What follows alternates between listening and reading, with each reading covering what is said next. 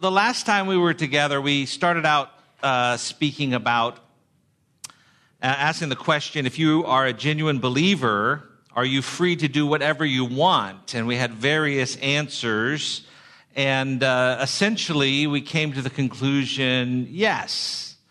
But there are some who like to put stipulations on that, and there are some who maybe are look at that verse and don't put any qualifications on it. The Corinthians had a statement which was likely a slogan. It's found in 1 Corinthians 6:12. Everything is permissible for me. Probably even a slogan that Paul had stated at one point, or all things are lawful for me. It was a way of declaring that because of Christ's death on the cross, Christians are very now free from the law.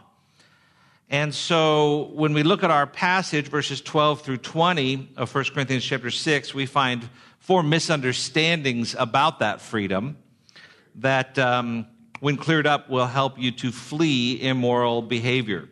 4 misunderstandings that the Corinthians had that should help us to flee immorality. And the first one is they misunderstood freedom, verse 12. We've already seen this, so I'm just going to go quickly through these first 3. They misunderstood freedom. In verse 12, it says, all things are lawful for me, but not all things are profitable. All things are lawful for me, but I will not be mastered by anything. And when we talk about freedom, we typically have these 2 extremes, and one would be legalism and one would be libertinism. Legalism is any time you place a restriction on someone that is not found in the Word of God. And libertinism is sort of a view of anti-law or cheap grace. It's this idea that, well, I'm forgiven, I won't really ever be punished, and so I might as well just keep on sinning. And so typically when you talk about freedom in Christ, we have these gut reactions of, but if I have freedom, what's going to keep me from sinning? Or you might have you might lean towards that libertine side, or you might lean towards that legalistic side where it's well, we have freedom, but not really, and we shouldn't talk about freedom because it might lead to immorality, and so I think that both of those are wrong positions. And I think each one of us, we all have a tendency to lean one way or the other. I knew a couple one time where they introduced themselves to me, and she said, this is my husband, legalism, and I'm cheap grace. And that's how we interact with each other. And just told me a lot about their marriage right off the bat. Really interesting. But when we look at the issue of in Corinth, they leaned toward libertinism. They leaned towards sinning freely, though they were in Christ. And Paul had taken the slogan that they were using it and reminded them that sin is never worth it, that you should never allow yourself to be enslaved by it, and that it's a lie to believe that somehow because you have freedom, because your sin has been paid for past, present, and future, that there will never be consequences for it. And so, though judicially there will never be consequences as from God as judge, parentally he will discipline those whom he loves. And so you should not allow yourself to be enslaved by it. Romans 6 tells us that no sin shall be master over you, or you should not be mastered by any sin or enslaved by any sin. But we don't avoid immoral behavior primarily because we'll think we'll be punished for it judicially, nor do we, and both of these categories, the libertinism says, well, I guess I shouldn't sin because if I sin, I am going to be punished for it. And so you have this kind of a almost masochistic, like, I don't want to, I'm going to beat myself up every time I sin. And those who are in libertinism, you find yourself in this cycle where you fall to your sinful behavior, and then you feel remorse, and then you beat yourself up over for it, and then you fall to it again, and then you beat yourself up over for it, and you wonder why your life is not changing. And part of it is because the motivation for change is this punishment that you're trying to inflict upon yourself. And those who lean more towards legalism, they almost have this sort of freedom, or it's really a pride where I'm not going to sin because I feel so holy when I don't sin. And so they use pride and piety as a motivation to keep them from sin, which, though it may be effective in some respects, pride itself is a sin, and so it's the wrong motivation for that. Even worse than that would be a legalistic idea that somehow my abstaining from sin somehow gains my salvation, somehow is a work or something that adds to or keeps my salvation, which is a legalistic and anti-Christian, anti-biblical teaching. So you have these two extremes, and really what comes out, the balance between the two, the best motivation is that Christ died for your sins and you are free, and you should be so overwhelmed with the fact that he died for your sins. The very sins that you have in your life that you struggle with, he paid for them. And by thinking of Christ on the cross and the freedom he has granted you through the cleansing power of regeneration because of his sacrifice on the cross for your sins, you should be overwhelmed with gratitude, which should motivate you towards holy living. And that's the freedom that Paul is trying to convey, and they misunderstood freedom. It's not a license to sin. It's not legalism. It's freedom, true joy that should motivate you towards holy living. A second misunderstanding they had was not only freedom, but the body. Verses 13 and 14. Food is for the stomach, and the stomach is for food, but God will do away with both of them. Yet the body is not for immorality, but for the Lord, and the Lord is for the body. Now God has not only raised up the Lord, but will also raise us up through his power. Now, the Greeks had a view that was common in Greek thought in the first century, and that is that the body was completely separate from the soul. And the soul was eternal, and the body was temporary, and therefore it didn't matter what the body did. It wouldn't affect you spiritually, for eternity. It's only mattered what your soul was involved in, and therefore they would have these slogans like, food is for the stomach, and the stomach is for food. The principle here was applied to sexual immorality, and they're basically saying that sexual relations are just a bodily function. I need to eat, so I eat. It's just something I do, and so my body cries out for sexual relationships, and so I just do that. It's purely biological. It's no big deal. But, says Paul, regarding food in the stomach, God will do away with them both. In other words, in heaven, you will not need to be sustained by food. Food is only temporary. The stomach is only temporary. But don't confuse that with the body and what happens with the body, because the body is intended for eternal purposes. Your body will be resurrected just as Christ's body was resurrected. And so there's a focus here on the resurrection. It says in verse 14, God has not only raised up the Lord, but will also raise us up through his power. And your body was intended to house a spirit that will worship the Lord for all eternity. And your body, though now is not in its glorified state, one day will be raised up in its glorified state and be with the Lord. So don't confuse that with this false teaching going on in Greece. That was a misunderstanding that they had. And so the Corinthians misunderstood freedom. They misunderstood the body, which is for the Lord, according to verse 13. A third misunderstanding that we've seen already in our passage is that they misunderstood immorality. And how are you going to flee from immorality if you don't understand immorality altogether? And that's in verses 15 through 18 of 1 Corinthians 6, which say this: Do you not know that your bodies are members of Christ? Shall I then take away the members of Christ and make them members of a prostitute? May it never be. Or do you not know that the one who joins himself to a prostitute is one body with her? For he says the two shall become one flesh. But the one who joins himself to the Lord is one spirit with him. Flee immorality. Every other sin that a man commits is outside the body, but the immoral man sins against his own body. So in these verses 15 through 18, we really see two unions emphasized here that really highlight the devastation of sin. One is the union of the believer with Christ, and the other is the union of a husband and a wife. Both of those are seen very clearly in Scripture. But of interest to us is the one in verse 18.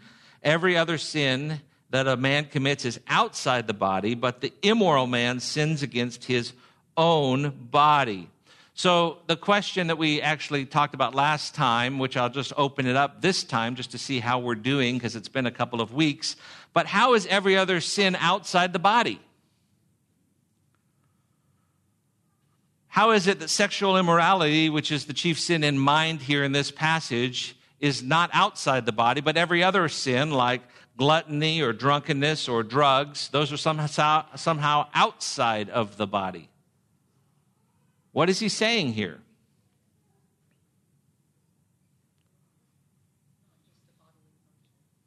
It's not just a bodily function, right? That's what he said before. And every sin, affects the body, right? Drunkenness affects the body, and drugs do, gluttony does.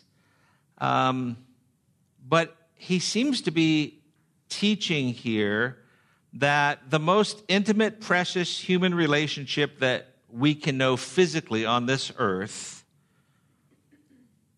when we commit sexual sin, which is something that is designed for marriage, and we sin against our spouses,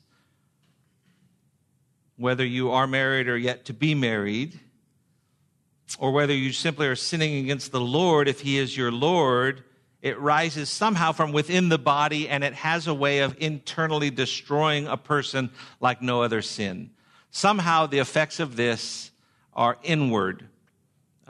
It is a misuse of God's design on the deepest level. You take something that is intended to be beautiful and fulfilling and creative, and outside of marriage, it has a way of destroying people. And if you have been trapped in sexual sin, you know that it eats away from you internally if you are trying to follow Christ. And even those who are enslaved into prostitution or sexual immorality, there is an emptiness and aching inside of them that really, though they try to cover it up, though they might do a good job at covering it up, ultimately when they're broken over their sin, you see a hollowness there. There's a rotting on the inside, working its way out and affecting really their whole being. But the good news is that Christ died to cleanse you from the rottenness that has been spreading in your innermost parts. Hebrews 9:14 says that if the blood of rams and goats in the Old Testament symbolically purified people, then Hebrews 9:14 says, how much more shall the blood of Christ, who through the eternal Spirit offered himself without spot to God, cleanse your conscience from dead works to serve the living God. And the Corinthians were in need of that cleansing work, and they had been cleansed. Earlier he had said, such were some of you, but you were washed, you were cleansed. They had been sanctified, set apart for the Lord's purpose. And so they misunderstood freedom, they misunderstood the body, they misunderstood immorality. And fourthly, where our focus is today, they misunderstood lordship. They understood what it meant to have Christ as their Lord. Verses 19 and 20. Or do you not know that your body is a temple of the Holy Spirit who is in you, whom you have from God, and that you are not your own? For you have been bought with a price, therefore glorify God in your body. Now, lordship here is really illustrated with two examples. Verse 19, we have the example of a temple, and verse 20, we have the example of a slave. And these illustrations are really the opposite slogans that we hear in our society today, the opposite of different slogans you might hear. You might hear people shouting or chanting things like, my body, my rights. Goes totally contrary to what Paul is saying here. He's saying you are not your own. Your body is not your own. Your body belongs to the Lord, and he dwells in you if you are in Christ. I looked up the website of Amnesty International, legal organization fighting for human rights. This was a quote from their website. It says this, quote, being able to make our own decisions about our health, our body, and sexual life is a basic human right. Not a lot's changed since first century Corinth. That would have been on their website as well. And so Paul writes to the Corinthians, and verses 19 through 20 are really kind of a capstone verses, really summarizing kind of all that he's been leading up to since chapter 5. And Paul is saying that those who are in Christ do not own their bodies. They have been given them by Christ. And like a temple, Christ has placed his Holy Spirit within them. Christians, aren't you glad that you're not your own? Isn't it a comfort that we do not own ourselves? If it's, people say, well, if I owned myself, if I was really in control, I could do whatever I desired. I could be the king and ruler of my own life, but that would end up terribly. I think that innately children know this. I used to work for a youth organization with kids, teenagers, and what I found really early on when I was in my 20s working with these young kids is that they wanted to know where the line was. They always wanted to know where the line was. And they would lead you to believe that they wanted the line not to be there. And so they were going to push as far as they could to see if they could say there's no line. And they led you to believe that freedom, true freedom, is if there's no line.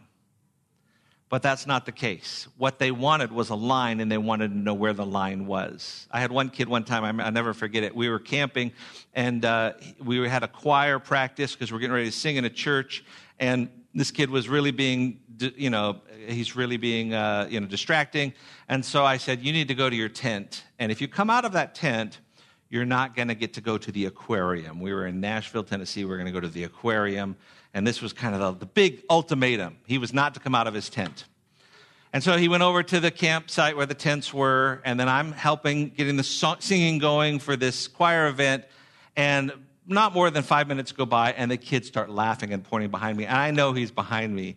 And I am just sure that he is out of his tent. I was proven wrong. He had pulled the stakes up out of his dome tent, turned it on its side like a habit trail, like a little ball that a hamster would be in, and he is running behind me in the tent as it's rolling along. Didn't cross the line, did he? But he wanted to know where it was, right? He knew where it was. And those of you who are parents, you'll find that if your children don't think there's a line, if they realize that they're ultimately in control and you are not in control of them, you're not trying to protect them, you're not trying to look after them, you're not trying to lead them, but they're on their own, they will be terrified. They will be terrified. And that's true of us too. We would be terrible rulers of our own lives. Spurgeon said it this way. He said, "It is a great privilege not to be one's own. Does any man think that it would be a pleasure to be his own? Let me assure him that there is no ruler that is so tyrannical as self. He that is his own master has a fool and a tyrant to be his lord." Who's better to be Lord of your life, you or the one who is holy, who is perfect, who's forgiving, who's loving, who sent his son to die for you as a sacrifice, who has redeemed you, who has washed you, who has cleansed you, who is preparing you to be a bride for his son, who is from eternity past and will be for eternity future and sees everything from an eternal perspective? Who do you want to be in control of your life? We are the Lord's. And it means that we want to do what he deems best, but it also means that he has placed his Spirit within us. Paul reminds his readers that they have a possessor. He says, "Do you not know that your body is the temple of the Holy Spirit?" sometimes it's interesting to think about how differently people think about church, a church building, church property. I remember when I was in high school in youth group, there were a couple of kids in the youth group who were looking for a place to drink on a Friday night, and the church was easy to break into. And so they broke into church with their booze, and they got drunk in the youth group room, and they, I guess, were not really thinking when they left, and they left the open bottle of booze there in the youth room, so the youth pastor found it the next day, and then on Sunday he was not happy and actually went to the elders about it. But I remember people being horrified that they were getting drunk at church. You know, there was this like, at church. And in reality, we know that the bricks and mortar that build the church are the same that you're used for the firehouse or for your own house or for whatever. The sin isn't necessarily more, grievous to the Lord. It's still sin. But Paul's point here is that the Lord dwells in you. The Lord dwells in you. There's something different about our bodies. 1 Corinthians 6:17, but he who is joined to the Lord is one spirit with him. Now, these passages can be confusing because we often get confused when we talk about the Holy Spirit. And I've tried to simplify this in the past, and I'm going to try and give a little quiz this morning just to see how we're doing. So I've tried to separate in my own mind. I've made it a practice too, and I want to teach this to each one of you so this is familiar with you. So when you come across passages, you can ask yourself, what kind of spirit involvement are we talking about here? But there is the filling of the Holy Spirit, there is the baptism of the Holy Spirit, and there is the indwelling of the Holy Spirit, and those are three different activities of the Spirit, and different passages describe different ones. And so if someone could describe to me what the filling of the Holy Spirit is, and what is a passage that might really describe what it means to be filled with the Holy Spirit? Does anyone have that? Okay, the filling of the Holy Spirit is not when you're born again. So that's a good, both baptism of the Holy Spirit and indwelling of the Holy Spirit come with your born again, but the filling is different. So we can talk about indwelling or baptism. What is a passage that might teach any of these? Yes.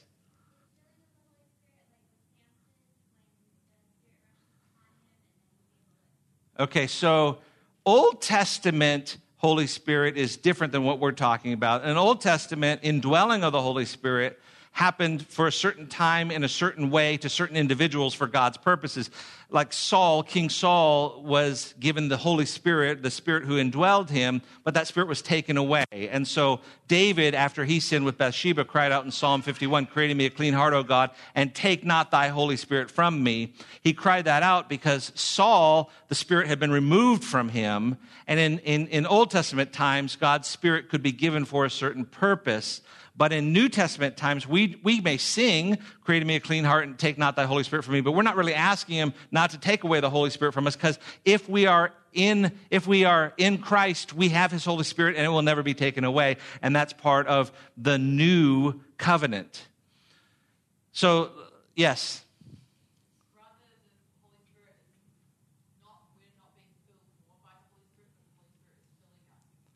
So it's true that she says that the Holy Spirit is filling us, and that so it's passive, it's happening to us. In fact, one verse that would teach that is Ephesians 5:18, which says, "Be not drunk with wine, but be filled with the Holy Spirit." It's a passive imperative. It's a command. You be filled.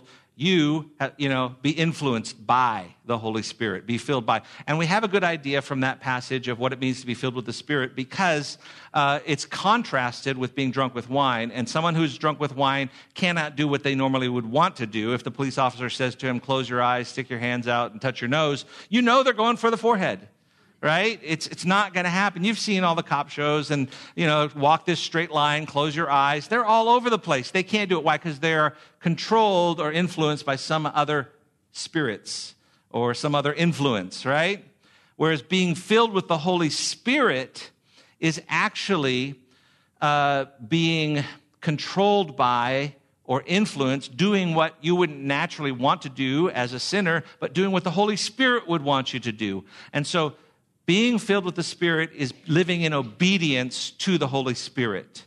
Did I have a question or a comment? Yes. Okay, so Acts 2:4 in the day of Pentecost is when the Holy Spirit came down, and Christ had promised before the ascension that the Holy Spirit would come and would indwell them.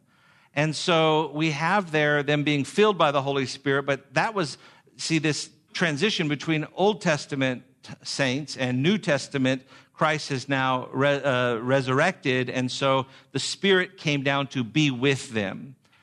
And so we see that as an indwelling, and as time, different people groups came, and the Spirit, as they came to faith in Christ, they were united with His Spirit. And passages that would teach us about the indwelling of the Holy Spirit would be Romans chapter 8, verse 9 would be one. So when we talk about the filling of the Spirit, we have Ephesians 5:18. The indwelling of the Spirit, Romans 8:9. I don't know how I remember that. I just remember that it's 8 and then 9, because 8 comes before 9. So if that helps you, great. But the indwelling of the Holy Spirit, it says in Romans 8:9, however, you are not in the flesh, but in the Spirit, if indeed the Spirit of God dwells in you. But if anyone does not have the Spirit of Christ, he does not belong to him. So there's not such a thing as somebody who is a Spirit-indwelled Christian and a not Spirit-indwelled Christian. It says very clearly in the singular there, if anyone does not have the Spirit of Christ, he does not belong to him. So if you don't have the Spirit of Christ, you're not a Christian. Every Christian is indwelled by the Spirit. That happens at regeneration. Filling of the Spirit, you're commanded. You're never commanded to be indwelled by the Holy Spirit, because if you're a Christian, you are indwelled by the Holy Spirit. But you are commanded to be filled with the Holy Spirit because it involves obedience and doing what the Spirit of God would have you do. Baptism of the Holy Spirit is also something you are not instructed to or commanded to ever do as a believer, because if you are a believer, you also have been baptized. And a key verse for that would be 1 Corinthians chapter 12, verse 13. I always remember that because 13 comes right after 12. I don't know if that helps you, but 1 Corinthians chapter 12, verse 13, for by one Spirit we were all baptized into one body, whether Jews or Greeks or whether slaves or free, we were all made to drink of one Spirit. And so the word to baptize actually means to immerse. And so it means that we have been placed into the body of Christ corporately. And earlier in our study of 1 Corinthians in chapter 3, he talked about each one of us being part of the body and the Spirit dwelling and the temple, but it was more of a picture of we are the individual bricks that make up the temple, and so we're part of that temple where God dwells. But the Bible also teaches about individual dwelling of the Spirit, and so Christ is in you. Christ is in you. 1 Corinthians 6, verse 17 seems to be, to me, to speaking primarily about baptism of the Holy Spirit. He who is joined to the Lord is one Spirit with him. You have been baptized into the body of Christ. You are one with Christ. You're united with Christ spiritually. But that doesn't mean that Christ is no longer concerned about our physical bodies. In 1 Corinthians 6:19, it seems to be emphasizing the indwelling of the Holy Spirit. Verse 19 of 1 Corinthians 6, or do you not know that your body is a temple of the Holy Spirit who is in you, whom you have from God? So in Corinth, they had a temple to the goddess Aphrodite, and part of their worship in Corinth is they had 1,000 temple prostitutes. And in Corinthian worship, Corinthian Greek/secular worship, the temple of Aphrodite, prostitution was a consecration.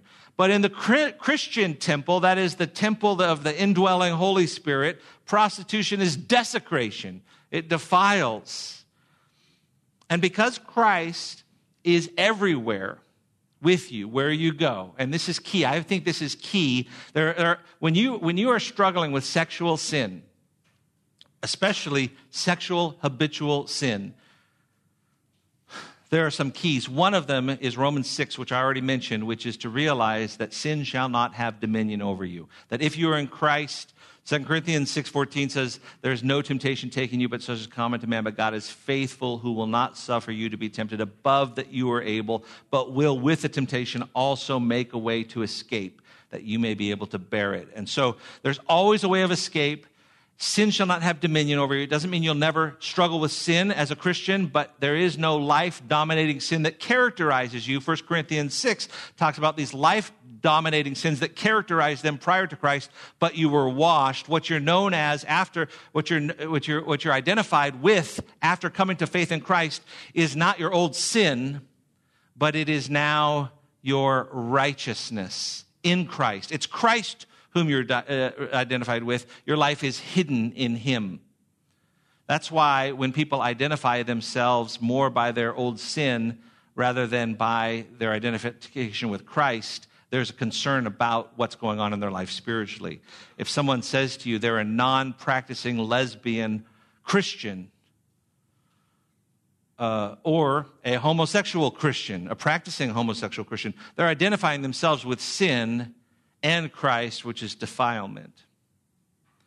So we are identifying ourselves with righteousness and with Christ if we are to try to glorify our Lord. And so when we think about, that's the one key, is that sin shall not have dominion. But another one is this, and you will struggle, I think, with habitual sin until you think about the fact that Christ dwells in you, that you are a temple of the Holy Spirit, and that when you sin, you're not just sinning against other people, and you're not sinning in secret or in private. You can have accountability partners, and you can confess your sin to them, and they can help keep you accountable, and that can be effective, and that's good, but it's not as good as recognizing that you have the Spirit of Christ dwelling in you.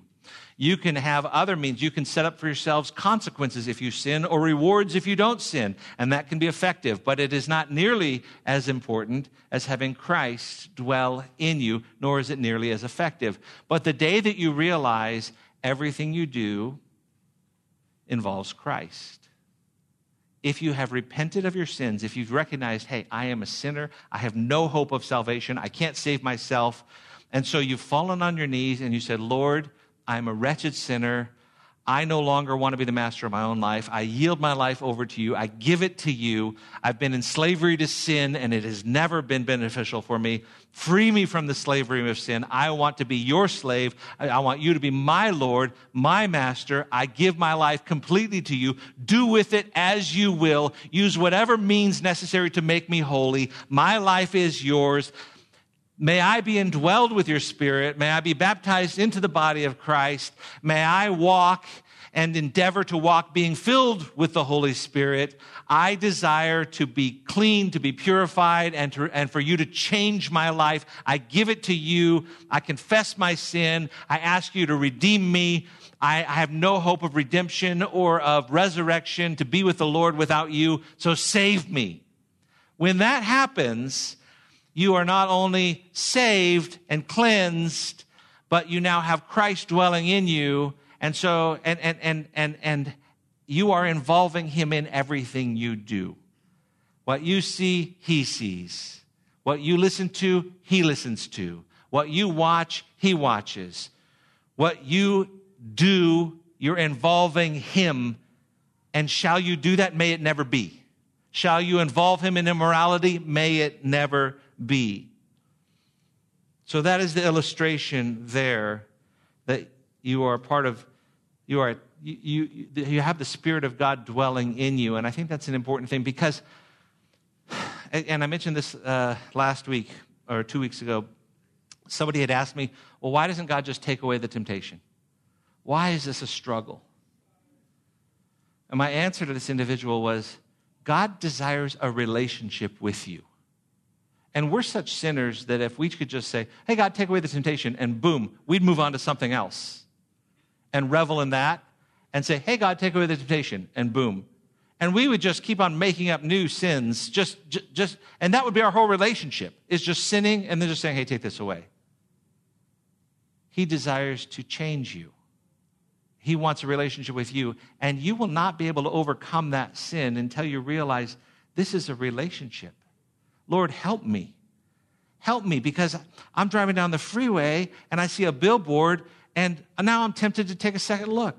And my car has these great devices that are made to block billboards, and I fold them down so I don't see them, right? These visors that come down. But you know, when you do take a second look, it's not, I need to tell my accountability partner, or I need to punish myself, or I'm so holy now because I didn't look. It's, Lord, it's only by your grace I didn't look. Or it's, Lord, I sinned against you. I made a covenant with my eyes. Please forgive me. I've broken that covenant. I need your help. This is my relationship with you. Make me holy. Change me. And that relationship becomes daily, hourly, every second, every minute. That's the relationship. It's one where you share your joys with him. It's one where you share your struggles with him. It's where he is your Lord. It's where you recognize the temple relationship you have with the Spirit. The second illustration in our passage is in verse 20, actually the end of verse 19, where it says, and that you are not your own, for you have been bought with a price, therefore glorify God in your body. In the first century, there was slavery, and you could enter into slavery three different ways. You could be born into slavery because you're born to the parents of slaves. You could be conquered by a nation, and they could either kill you all or say you could serve as slaves, and you could say, oh, we'll be your slaves. And so you enter in that way. Or you could be indebted to someone with a debt that you couldn't possibly pay, and so therefore your life could be put in as an indentured servant or a servant until the debt could be paid off or forever. Now you're a slave or whatever. So you could be indebted to them. Sometimes that could be voluntarily, but oftentimes it was just simply this person has not paid his debt, like the unmerciful servant in Matthew 18. But as Christians, we are really, prior to coming to faith in Christ, we are slaves to sin. We are born into it because of Adam. We are conquered by it because of our own actions, and we are indebted because Christ is holy, and we can never be holy without him on our own strength. So all three really apply to us. But you could be bought out of slavery through the principle of redemption. If you've given your life to Christ, you no longer own your body. It has been bought at a price, according to verse 20. And there's a great passage I want us to turn to in Hosea. So if you bear with me and just keep your finger there in 1 Corinthians 6 and turn back with me to Hosea. There after the Psalms, Hosea, Joel, Amos, Obadiah, Jonah, Micah, the minor prophets there. Ezekiel, Daniel, Hosea. Hosea chapter 3. This chapter is 81 words, but it's really one of the most glorious proclamations you'll find in all of Scripture. Hosea was told to marry Gomer. Gomer was unfaithful to Hosea, prostituting herself to the extent that somehow she ends up in a slave market. And chapter 3 of Hosea, the first two verses we'll look at, says, Then the Lord said to me, Go again, love a woman who is loved by her husband, yet an adulteress, even as the Lord loves the sons of Israel, though they turn to other gods and love raisin cakes. Raisin cakes was associated with immorality and idolatry. Verse 2, So I bought her for myself for 15 shekels of silver and a homer and a half of barley. You can imagine the scenario. This man's wife runs away, becomes a prostitute, ends up in such a terrible state that she's in a slave market being auctioned off. He goes down there. His wife. In those days, you were auctioned off naked, humiliating. 30 shekels was an average price for a slave, according to Exodus. The auction starts off 5 shekels. 5 shekels. He says 6, 7, 8, 12 shekels. He says 13, 14 shekels. He says 15 shekels, not budging. Somebody says 15 shekels and a homer of barley. Barley was food for animals. Some say it was worth more, some say it was worth less. I don't know. But Hosea says 15 shekels and a homer and a half of barley. And the auctioneer says, sold. And he brings his wife home. And the reason this is such a glorious proclamation is this is a picture of God's love. God is a God of love. This is his love for Israel, as expressed in Hosea chapter 3:1, where the word love is found 4 times, and the connection is quite clear. God is saying that he loves Israel, even though they love idols. And he tells Hosea, as an example of his love, you go love your wife, though she loves other men. Charles Feinberg said this, just as Gomer still retains the love of the prophet, Israel is beloved by God. Israel is engraven on the hands of God, Isaiah 49. She is the apple of his eye, Zechariah 2:8. And even after centuries of disobedience on the part of his people, God could rebuke, accusing Satan that the all-prevailing answer that he had chosen Jerusalem, Zechariah 3:2. But what stands out for us is that we, as a church, who have called upon the name of the Lord and asked him to save us, to redeem us, to buy us back, we were not paid with 15 shekels of silver and a homer and a half of barley. 1 Peter 1:18-19 says that we were not redeemed with corruptible things like silver or gold or from our aimless conduct. We were not redeemed from our aimless conduct received by tradition from our fathers, but with the precious blood of Christ as a lamb without blemish, without spot. How sweet reconciliation is in light of the price that has been paid for us. Our bodies are a temple of the Spirit, and we are slaves. Our bodies are not our own. The message is clear. They belong to our Lord. We are his slaves, and we should glorify him. Take a look back at 1 Corinthians 6, verse 9. Or do you not know that the unrighteous will not inherit the kingdom of God? Do not be deceived, neither fornicators, nor idolaters, nor adulterers, nor effeminate, nor homosexuals, nor thieves, nor the covetous, nor drunkards, nor revilers, nor swindlers will inherit the kingdom of God. Such were some of you. But you were washed, but you were sanctified, but you were justified in the name of our Lord Jesus Christ and in the Spirit of our God. Do not misunderstand freedom. Do not misunderstand the body or immorality or what lordship is all about, but rather call upon these principles to help you flee from immorality. Because God, the Father of the Lord Jesus Christ, is worthy of our obedience and our adoration. Let's pray.